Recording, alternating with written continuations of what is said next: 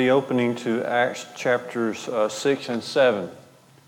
Acts chapters 6 and 7.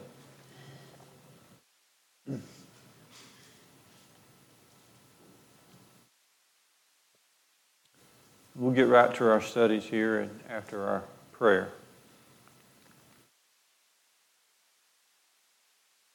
Let's bow together. Oh, gracious Lord, we're thankful for another good day. We're thankful, oh Lord, that to be able to know that we can come to know you and know that all blessings flow from your mighty hand.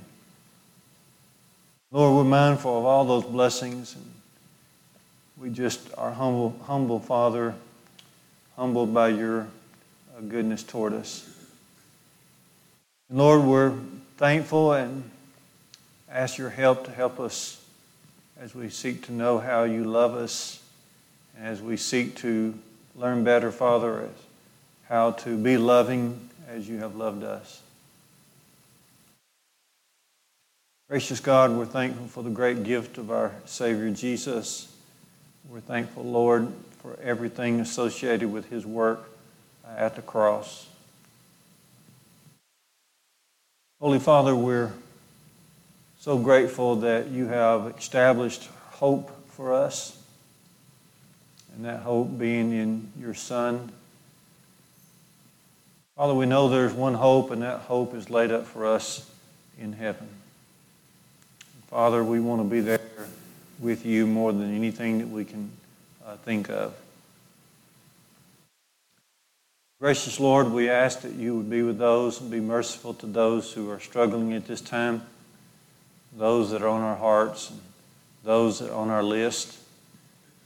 We're praying for our brother Keith, and hopeful for his being able to come home tomorrow. And we're praying, Father, continuously for his strength and recovery. We pray also for our brother Mark Posey as he recovers in Birmingham Hospital. And there are others, Father, throughout our brotherhood and throughout the congregation, throughout our families that need your help in special ways. Help us, Lord, this evening as we open up your holy word. We may glean some things that will build us up and give us the strength and courage we need. And Lord, we pray that you look down upon us and forgive us as we often go astray. Father, we know we go astray in thoughts and words and habits and actions sometimes. Help us, Father, to be quick to turn, to repent, and to seek your forgiveness and to seek your ways. In Jesus' name we pray. Amen. We are going to finish up this little series we've been doing on the riots in the Bible. I encourage you to find other riots in the Bible that are helpful and that can help us to oftentimes see ourselves. Recall just a few weeks ago that we looked at the riot in Ephesus concerning the worship of the goddess Diana. And Paul's work there and the other Christians and their work there, and it caused a riot. These early disciples truly did turn the world upside down. And recall also a couple weeks ago we noticed the riot surrounding Lot's family, the riot in Sodom, and the interesting and often heartbreaking lessons from that story. Last week from Luke 4, we noticed Jesus going to his own hometown of Nazareth and teaching, and then they became angry at him. And they drove him out of the city, out of the synagogue first, and out of the city all the way to the brink of a hill, and had intended to cast him over. And somehow or another he escaped. It wasn't his time. When Jesus was on earth, he was operating according to a very strict, most definitely the divine schedule. His hour has not yet come. And so he died exactly as God intended him to die. So it brings us to the stoning of Stephen and the riot that broke out in this regard. This is a remarkable account, a very important account here in the book of Acts. We're going to try to just focus on the rioters because that's probably all the time we'll have. We'll be in Acts chapter 6, verses 8 to 15, and then after that, Acts chapter 7, 48 through 60. If you'll glance at Acts 7, along about verse 58, you'll see that the riot broke out into the stoning of Stephen. Stephen, of course, a Christian, a follower of Christ, a teacher, a servant and teacher of Christ Jesus. Verse 57 of Acts chapter 7, they cried out with a loud voice and stopped their ears and rushed together at him. And then they cast him out of the city and stoned him. And the witnesses laid down their garments at the feet of a young man named Saul. And as they were stoning Stephen, he called out, "Lord Jesus, receive my spirit." And falling to his knees, he cried out with a loud voice, "Lord, do not hold this sin against them." And when he had said this, he fell asleep. The stoning of Stephen has lived on. It did live on in these days. If you look in your Bible to Acts chapter 8, 1 through 4, a great persecution arose against the church. You can notice that Acts 8, verse 1. And this caused many to be scattered throughout the regions of Judea and Samaria, except for the apostles. Devout men buried Stephen and made great lamentations over him. But Saul was ravaging the church, and entering in house after house, he dragged off men and women, committed them to prison. I believe if you flip over to Acts 11, around verse 19, Acts 11:19, those who were scattered because of the persecution that arose over Stephen traveled as far as Phoenicia and so forth. And then the Apostle Paul makes reference back to the stoning of Stephen. I remember this right.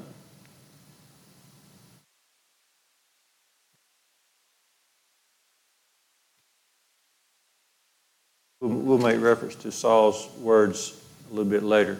But I want to start in Acts chapter 6, verse 8 and 9. And I want us to notice those who did the rioting, those who did the stoning of Stephen. Okay? And I want to ask, who are these people? And then I want to ask, what was their problem? And then I want to ask, what did they do? And then what were their claims? Okay, just these verses here, Acts 6, 8 through 15. Okay? So first of all, who are these people who are causing this riot? If you look in your Bible, down to Acts chapter 6, verse 9, then some of those who belonged to the synagogue of the free men, libertines, as they were called, and of the Cyrenians, and of Alexandrians, and those from Cilicia and Asia, rose up and disputed with Stephen. Okay. So these are going to be the ones that caused the riot. And then, if you notice in verse 12, these men will eventually seize Stephen and bring him before the Jewish council, the Sanhedrin. The same group of men that Peter and John came before back in Acts chapters 3, 4, and 5. This is the same group of men that Jesus appeared before during his trial. And so these are the ones that's going to be causing the riot. Okay. It says several synagogues here. What these men he refers to here, several of them were Grecian Jews. In other words, they were Jewish by religion, Jewish by family, but they lived elsewhere, lived in places like Alexandria or Cilicia, or Cyrene. But they would often come into Jerusalem and sometimes take up temporary residence there. So there were a lot of different synagogues in Jerusalem. And Stephen was taking the opportunity to teach in these different synagogues. It says here that a group of them was called the Libertines or the freedmen. These were probably Jews who had once been captured by the Roman government and been set free at some point. And they formed their own little group. And so these are the ones, including the Jewish council here, that would eventually cause the death of Stephen. Now, notice the place here called Cilicia. Do you see this in your Bible? What verse is that? Verse 9. Now, who is it that was from Cilicia? Paul. That's right. If you'll check your Bible, Acts 22 and verse 3, you'll see Paul saying, Acts 22 and 3, he says, I was born in Tarsus of Cilicia. Okay. And so it becomes intriguing to me that as Stephen is teaching in these synagogues, most likely Saul, young Saul, yet unconverted Saul, the Saul who is doing all the persecuting of the church, a ringleader of the persecutions, is there, and perhaps he himself is disputing against what Stephen was saying. Perhaps it was Stephen versus Saul. Perhaps there was a debate oftentimes between Stephen and young Saul.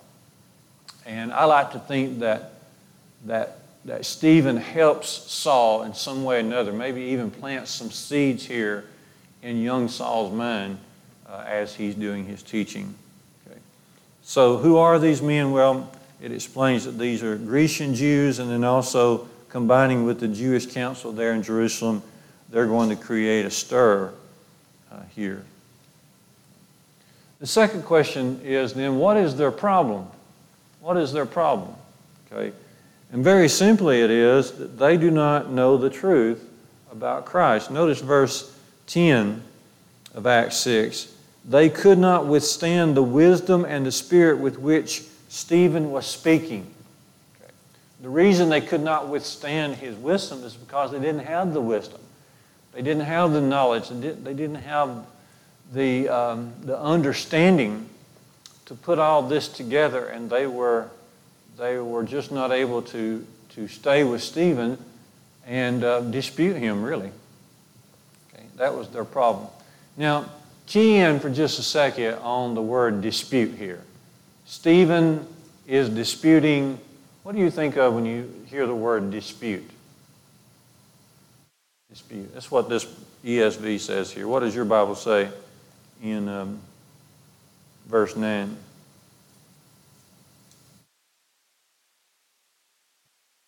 Disputed with Stephen? Is that what yours says?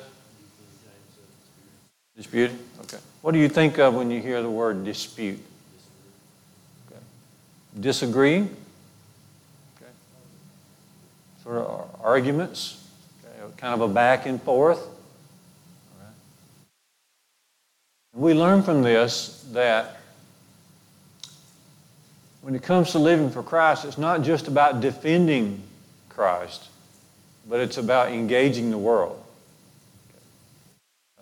The ideal of following Christ is not something that we take lightly. God, in other words, God expects us to follow His marching orders when He says to go into the world. That's what Stephen is doing. He is going into the world. He's not waiting on people to come ask him about Christ. Okay? He's disputing.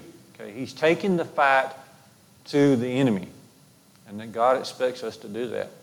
You remember several verses if you've been reading through Timothy lately. But Paul often tells Timothy to take up the fight, such as 1 Timothy chapter 1, verse 18. This charge I entrust to you, Timothy, my child, in accordance with the prophecies previously made about you, that by them you may wage the good warfare, holding faith, of course, and holding a good conscience. 1 Timothy 6 and verse 12, you recall, Timothy is told to fight the good fight of the faith, take hold of eternal life, to which you were called and about which you made the good confession. 2 Timothy 2, 1 through 3, be strong in the grace of the Lord, and also talks about there fighting the good fight. Let's see it specifically here. 2 Timothy 2, be strong in the grace, 2 Timothy 2 and verse 1. Okay. And then he says, share in the sufferings of Christ as a good soldier of Christ, share in those sufferings. And so we learn here from Stephen once again that the Lord expects us to engage the world. We've got to find ways to engage the world. If we expect that somehow they're going to find out that we are going to church somewhere and then they're going to come knocking on our door and asking us religious questions, then we've got another thing coming. We have to engage the world. We have to bring up the subjects. We have to bring up Christ. We ought not to look at it as have to. It's a want to. It's a spirit of taking what people need to them. But it does end up being a good warfare. And so that's what Stephen is doing. So 2 questions here so far. Who are these people and what is their problem? Their problem is they just don't have the truth. Now let's notice what do they do? What do they do? Running back here to Acts 6, verses 8 to 15. What do they do? And they do about 3 things, okay? 3 things. And I want you to see this in your Bible. Acts chapter 6, okay? First, they secretly bring in false witnesses, verse 11. They secretly bring in false witnesses. And then, notice it, they stir up the people, verse 12. So they secretly bring in false witnesses, and then they stir up the people. And then finally, once they get the people stirred up into a frenzy, then they come and seize Stephen. The reason they wait to seize him is to make sure they have the approval of enough people to come and seize him. This idea of bringing in secretly some false witnesses, of course, reminds us of the trial of Jesus. You remember that? You might want to flip back to in your Bibles to Matthew 26 and notice, and you've read this many times, but it's worth reading. Verse 59 of Matthew 26, it says, the chief priests and the whole council, there's the council, were seeking false testimony against Jesus that they might put him to death. But they found none, though many false witnesses came forward. At last, 2 came forward. 2 came forward. You remember Jezebel and Ahab in the Old Testament? You remember that Ahab wanted Naboth's vineyard, and Jezebel said, that's no trouble, I'll take care of that. So she found 2. How is it they always find the men? There's always these men willing to lie about somebody. So they found these 2 men to accuse Naboth, and so they got in public and accused Naboth, and before long they drug out Naboth and had him stoned. And then Ahab and Jezebel, 1 Kings 21, verse 10 to 13, Jezebel and Ahab took over his vineyard. And this is what they're doing here with Stephen as they bring in secretly these false witnesses. Okay. When the truth is presented, there are 2 options. There is the honest road, and then there's the dishonest road. Of course, they're taking the dishonest road here. And that's what happens in just about all these riots that we've been looking at. That's what people do. The reaction to God's Word is is the key to all of these disruptions that we read about in the Bible. Okay. Now, in a sense, members of the church do this kind of dishonest reaction today, except we do it more nicely. We do it by way of whispering. If we don't like a teacher or a preacher, then we will whisper about them to somebody who's willing to receive the whispering. We will send gossip messages about them, not being courageous enough to just go talk and sit down with the teacher and open up the Bible, but we resort to more of the nice sins, and we resort to whispering. But anytime God's Word is presented, there's either the honest route or the dishonest route. And so notice here, what do these rioters do? First, they bring in secretly false witnesses. Secondly, they stir up the people. Thirdly, they seize Stephen. They put their hands on Stephen. And it's interesting, how does a religious man go from simply discussing Scripture to actually becoming violent, laying your hands on someone? I can't imagine doing that.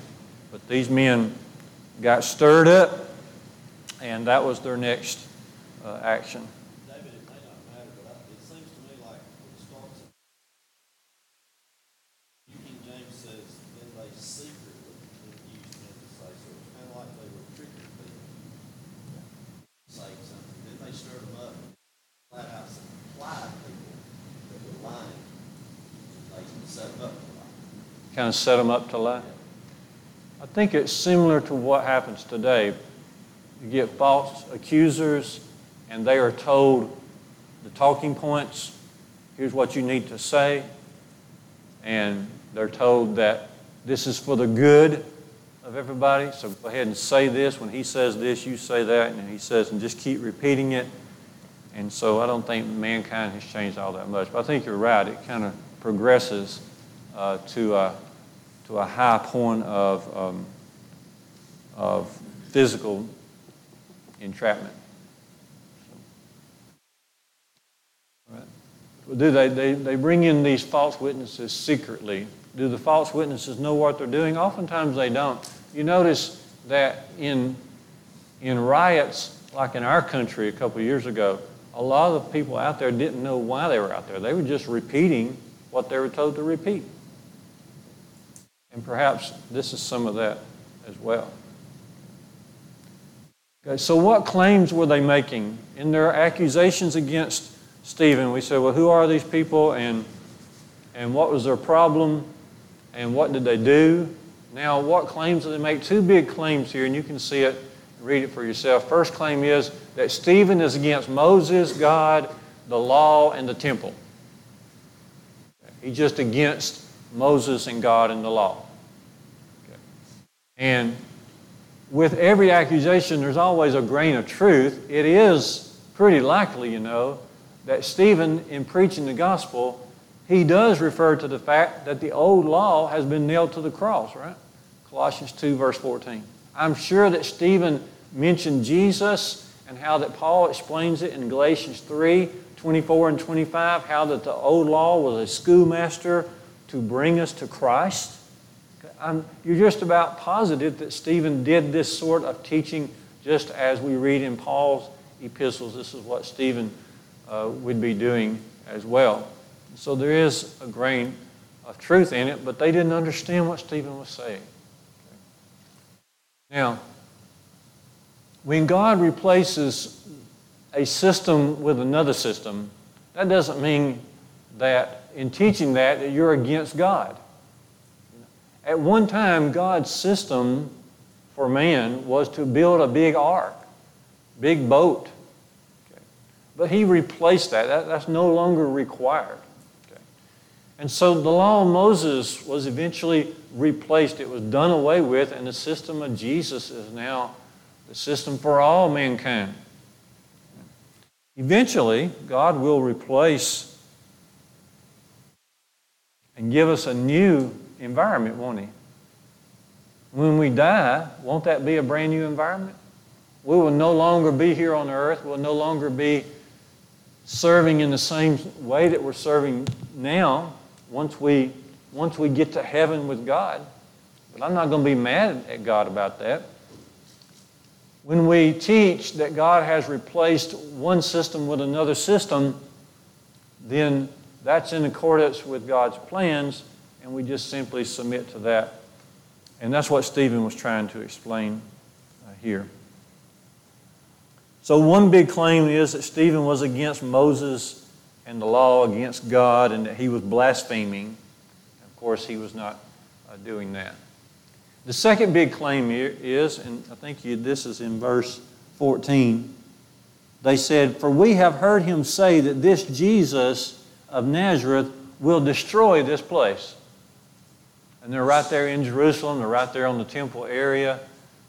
And so their second big claim is that Jesus, Stephen's God here, Jesus will destroy our place. And so they're all enraged about that. Okay. Also now, this has a grain of truth in it, doesn't it? I wonder what Stephen said to make them think that. What things can you remember from Jesus' teachings that would cause Stephen to also be talking about it here on this occasion? The temple to be destroyed.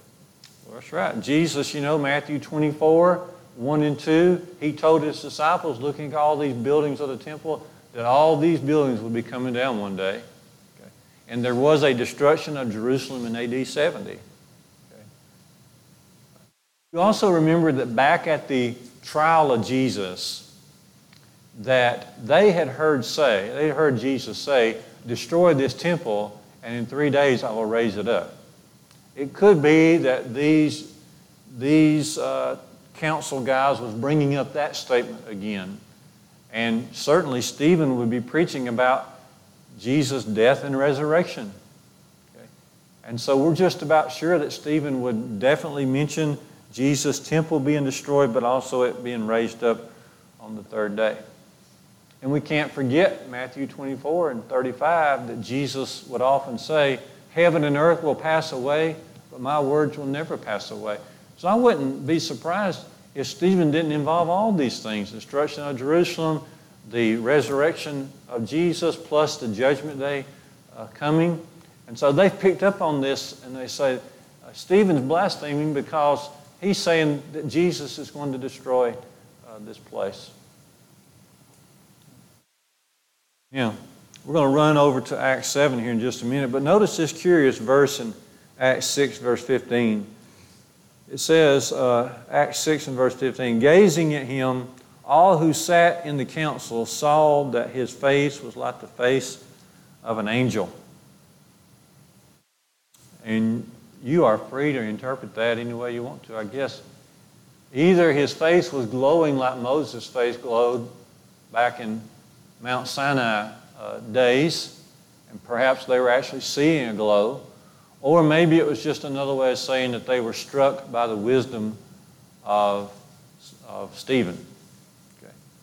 It's either a natural or unnatural explanation, but it's interesting that this is put here by Luke as this story continues. Okay. They saw the light but didn't accept it. They saw the light. Back when they had Peter and John before their council, there was a lame man that had been healed. And the healing of the lame man had not softened their heart. And I doubt very seriously that the glowing face of Stephen is going to soften their heart either. But it's interesting to look at how that is recorded. Now going over to Acts chapter 7, of course you recall that Stephen makes his defense in Acts 7 and takes them through a good part of Old Testament history.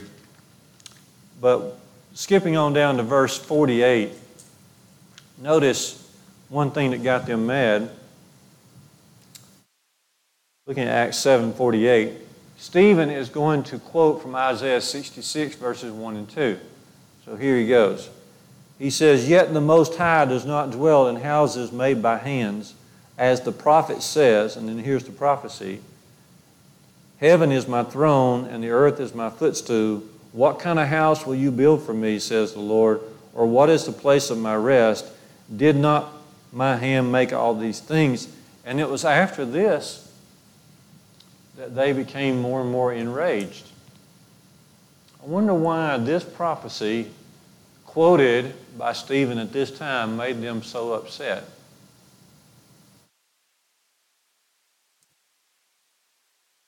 Well, just simply recall that Stephen is teaching that there's a new system in play here. There's the law of Christ now. The covenant of Jesus is now here.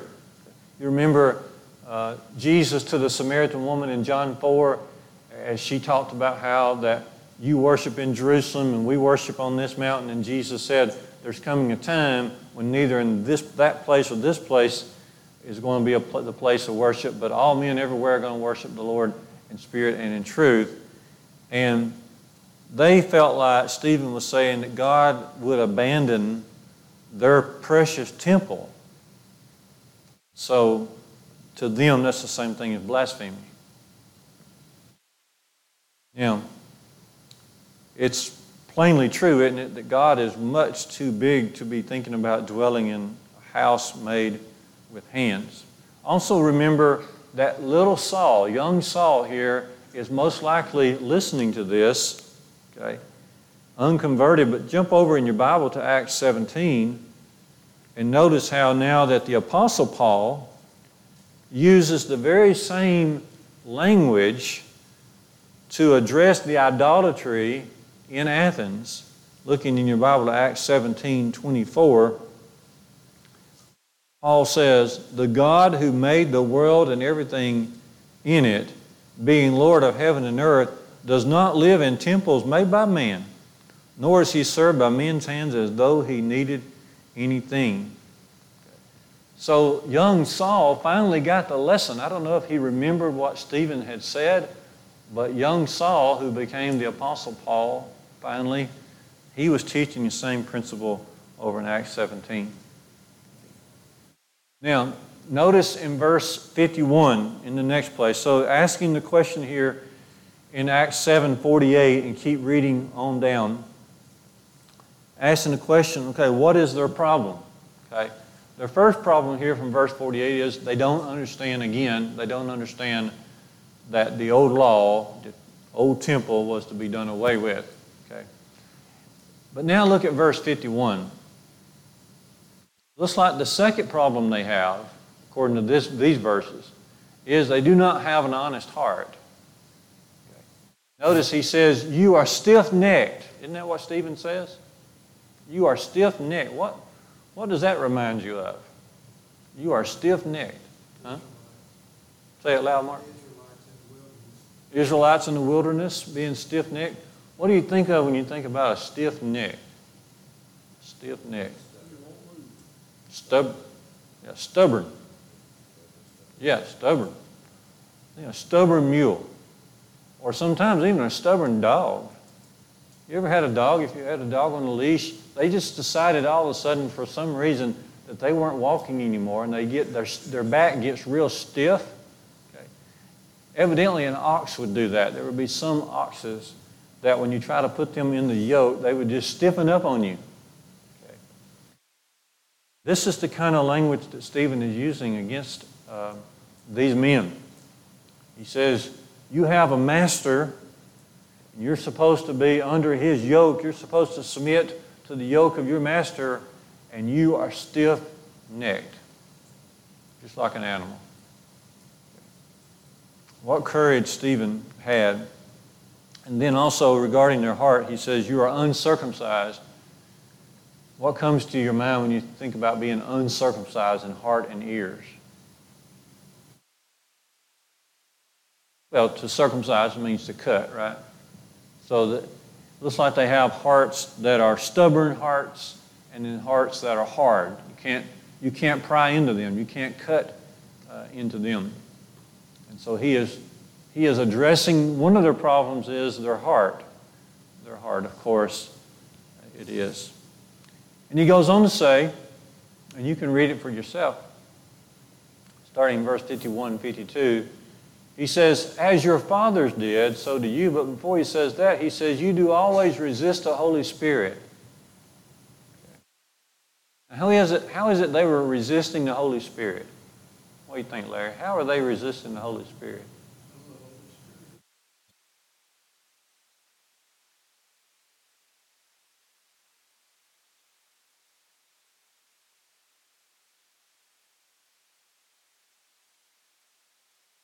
Okay, that's right. Larry's saying the Holy Spirit's the one that inspired the prophets.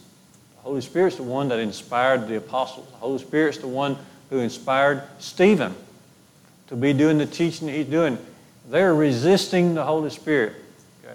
The key lesson here is when we resist or reject the words of these inspired men, then we are rejecting God Himself. And that's what He says. He says, you always do this. This is a pattern for you. This is not just a new occasion for you. This is not a new habit for you. You've been set in your ways in your resisting of the Holy Spirit. And then He says, as your fathers have done, so do you. So what is their problem according to Stephen here from Acts 7:48 on down? First, they have, again, misunderstanding Old Testament prophecy. Second, they have a heart problem, a real serious heart problem, stiff-necked and uncircumcised. And then, in being this stubborn, they're resisting the God, the very God they claim that Stephen is blaspheming. They're the ones that are blaspheming and resisting the Holy Spirit, God Himself. And now they're involving themselves in the very sins of their forefathers. And he asked the question, which of the prophets did your forefathers persecute? Okay. The implication of the question is they mistreated all of them. Okay. All the prophets. And without taking time, Jesus made reference to this in Matthew 5 and verse 12. If you're persecuted, He says, rejoice and be exceeding glad, for so persecuted they the prophets that were before you. And you can go everywhere and notice how many different prophets, and you can find the occasions when prophets were persecuted, even stoned and killed. And so they're involving themselves in the very sins that their forefathers have been involved in. Israel's history of not listening. Yeah. Oftentimes, I'm glad Ken mentioned that. Israel's history of not listening. And the apostle references that in Hebrews chapters 3, 4, and 5. He often would say, harden not your hearts as in the day of provocation. In other words, going back to the wilderness times when they simply just would not listen. Okay. So Stephen is just laying it out here, and he's finally getting down to the real crux of the problem. He says, now, you've been involved in, you have been involved in the same sins of your forefathers. And he goes on to say, in that, you have rejected the one that the prophets told beforehand. The prophets said, this one is beforehand. In other words, they prophesied that this one, and he's called the righteous one. Notice it in your Bible. The righteous one is coming. Jesus is coming. You betrayed and murdered. Look in your Bible there from verses 51 through 53. You betrayed and murdered the righteous one. And so they killed their own Messiah. The very thing they had been talking to the children about all those many years, they killed their own Messiah, betrayed him, and killed him. And then he sums it up there in verse 53, and he says, even though you had the law, okay, we talked about Sunday, these guys were very poor stewards. God gave them the law.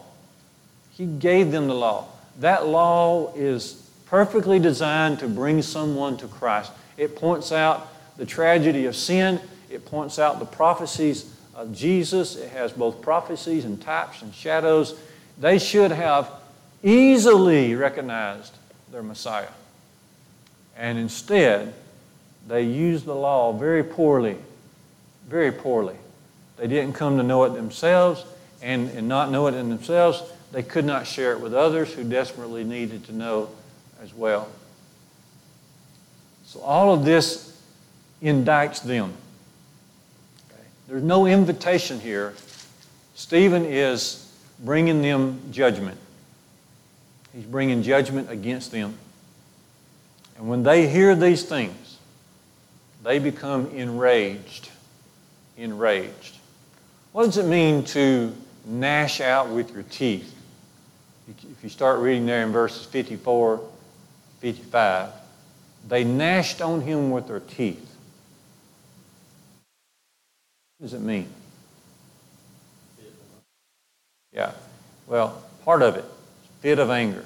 Okay, think about it as angry as you can be. Fit of anger, find the words.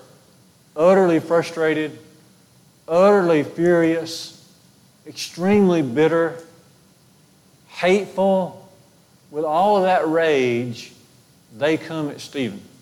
Have you ever been so mad that you couldn't find the words to vent your frustration? And so it just became a growl? Just a growl? Well,